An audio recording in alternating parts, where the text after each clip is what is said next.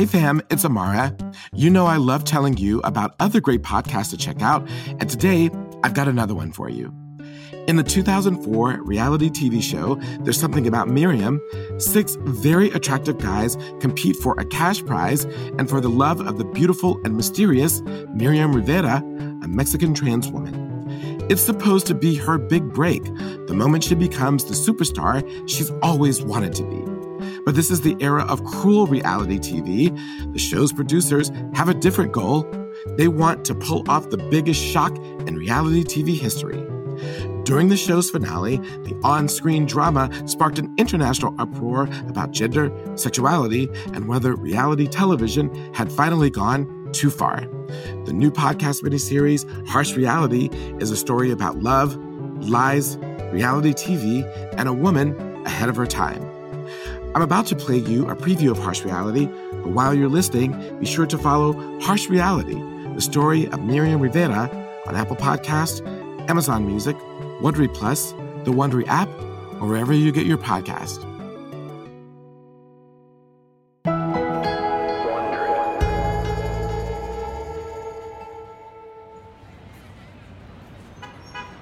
Nowadays, if you go to Times Square, right in the heart of Manhattan, you go to see the bright lights and to get your picture taken with Spider-Man. You go for The Lion King or celebrity wax figures or Ripley's Believe It or Not. But this is 1999, and New York is practically a different city. Times Square is still flashing with light, but it's full of strip clubs and adult movie theaters. You can hire someone to go back to your hotel room with you as long as you pay cash in advance. You can score some heroin, or you can get mugged. It's edgy, it's dangerous, but girl, it's definitely exciting. New York City nightlife was amazing. 42nd Street was alive with strip clubs and go-go dancing.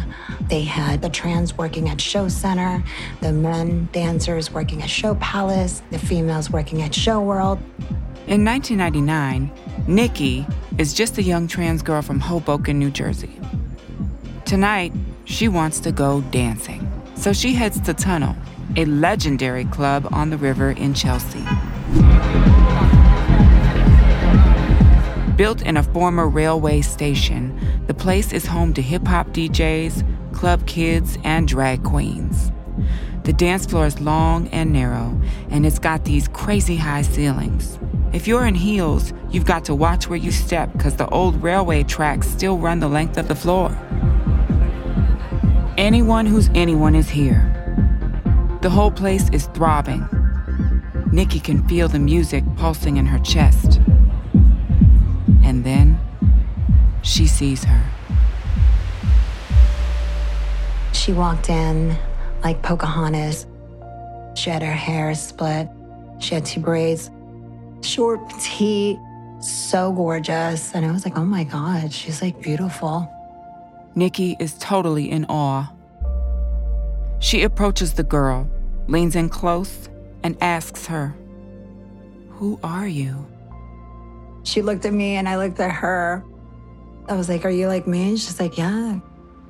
Yeah, girl. This woman, long, shining, dark hair, olive skin, exquisite face, is the most beautiful trans woman Nikki has ever seen.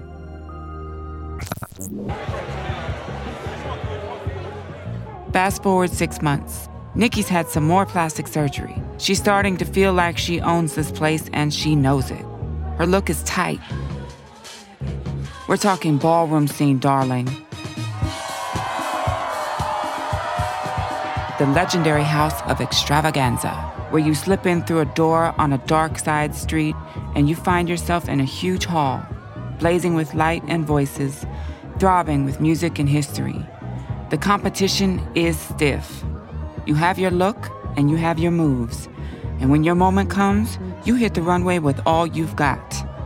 Getting showered with snaps and shade, and then you wait to see what the judges think of you.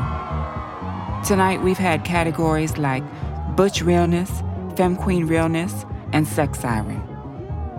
The girls give you duck walks, low to the ground, working on their toes, and catwalks higher up, swiveling one foot in front of the other, and spins and dips like you wouldn't believe. The crowd is hot. It's been hours, and there's no sign of things slowing down. We're about to see the girls walk the face category. They've got pure poise.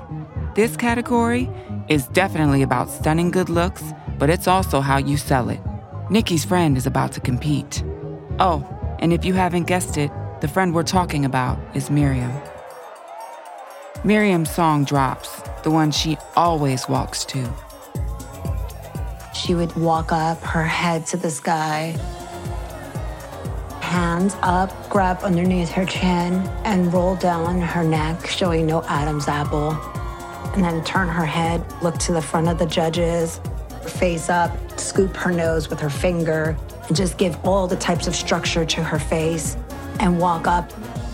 Now, if you know anything about the ball scene, you know that this category isn't just about bone structure. I mean, yes, it's about bone structure, but it's also about how you work it. You gotta make them know it, sweetie. And Miriam, she knows how to make them know it. Both her arms out, very grand and royal. Walk gracefully, flip her hair, turn it. She knew how to sell it. The crowd is eating it up. All eyes on her. She knew she had beauty, and she knew she was undeniably beautiful, so nobody could tell her nothing. Just drop dead stunning. For a lot of the girls, like Nikki and Miriam, living in New York on the cusp of the new millennium, nightlife is your world. It's where you find your family, where you find friendship, and where you win glory. But what if you want your world to be bigger? Bigger than nightlife. Bigger than New York City. What then?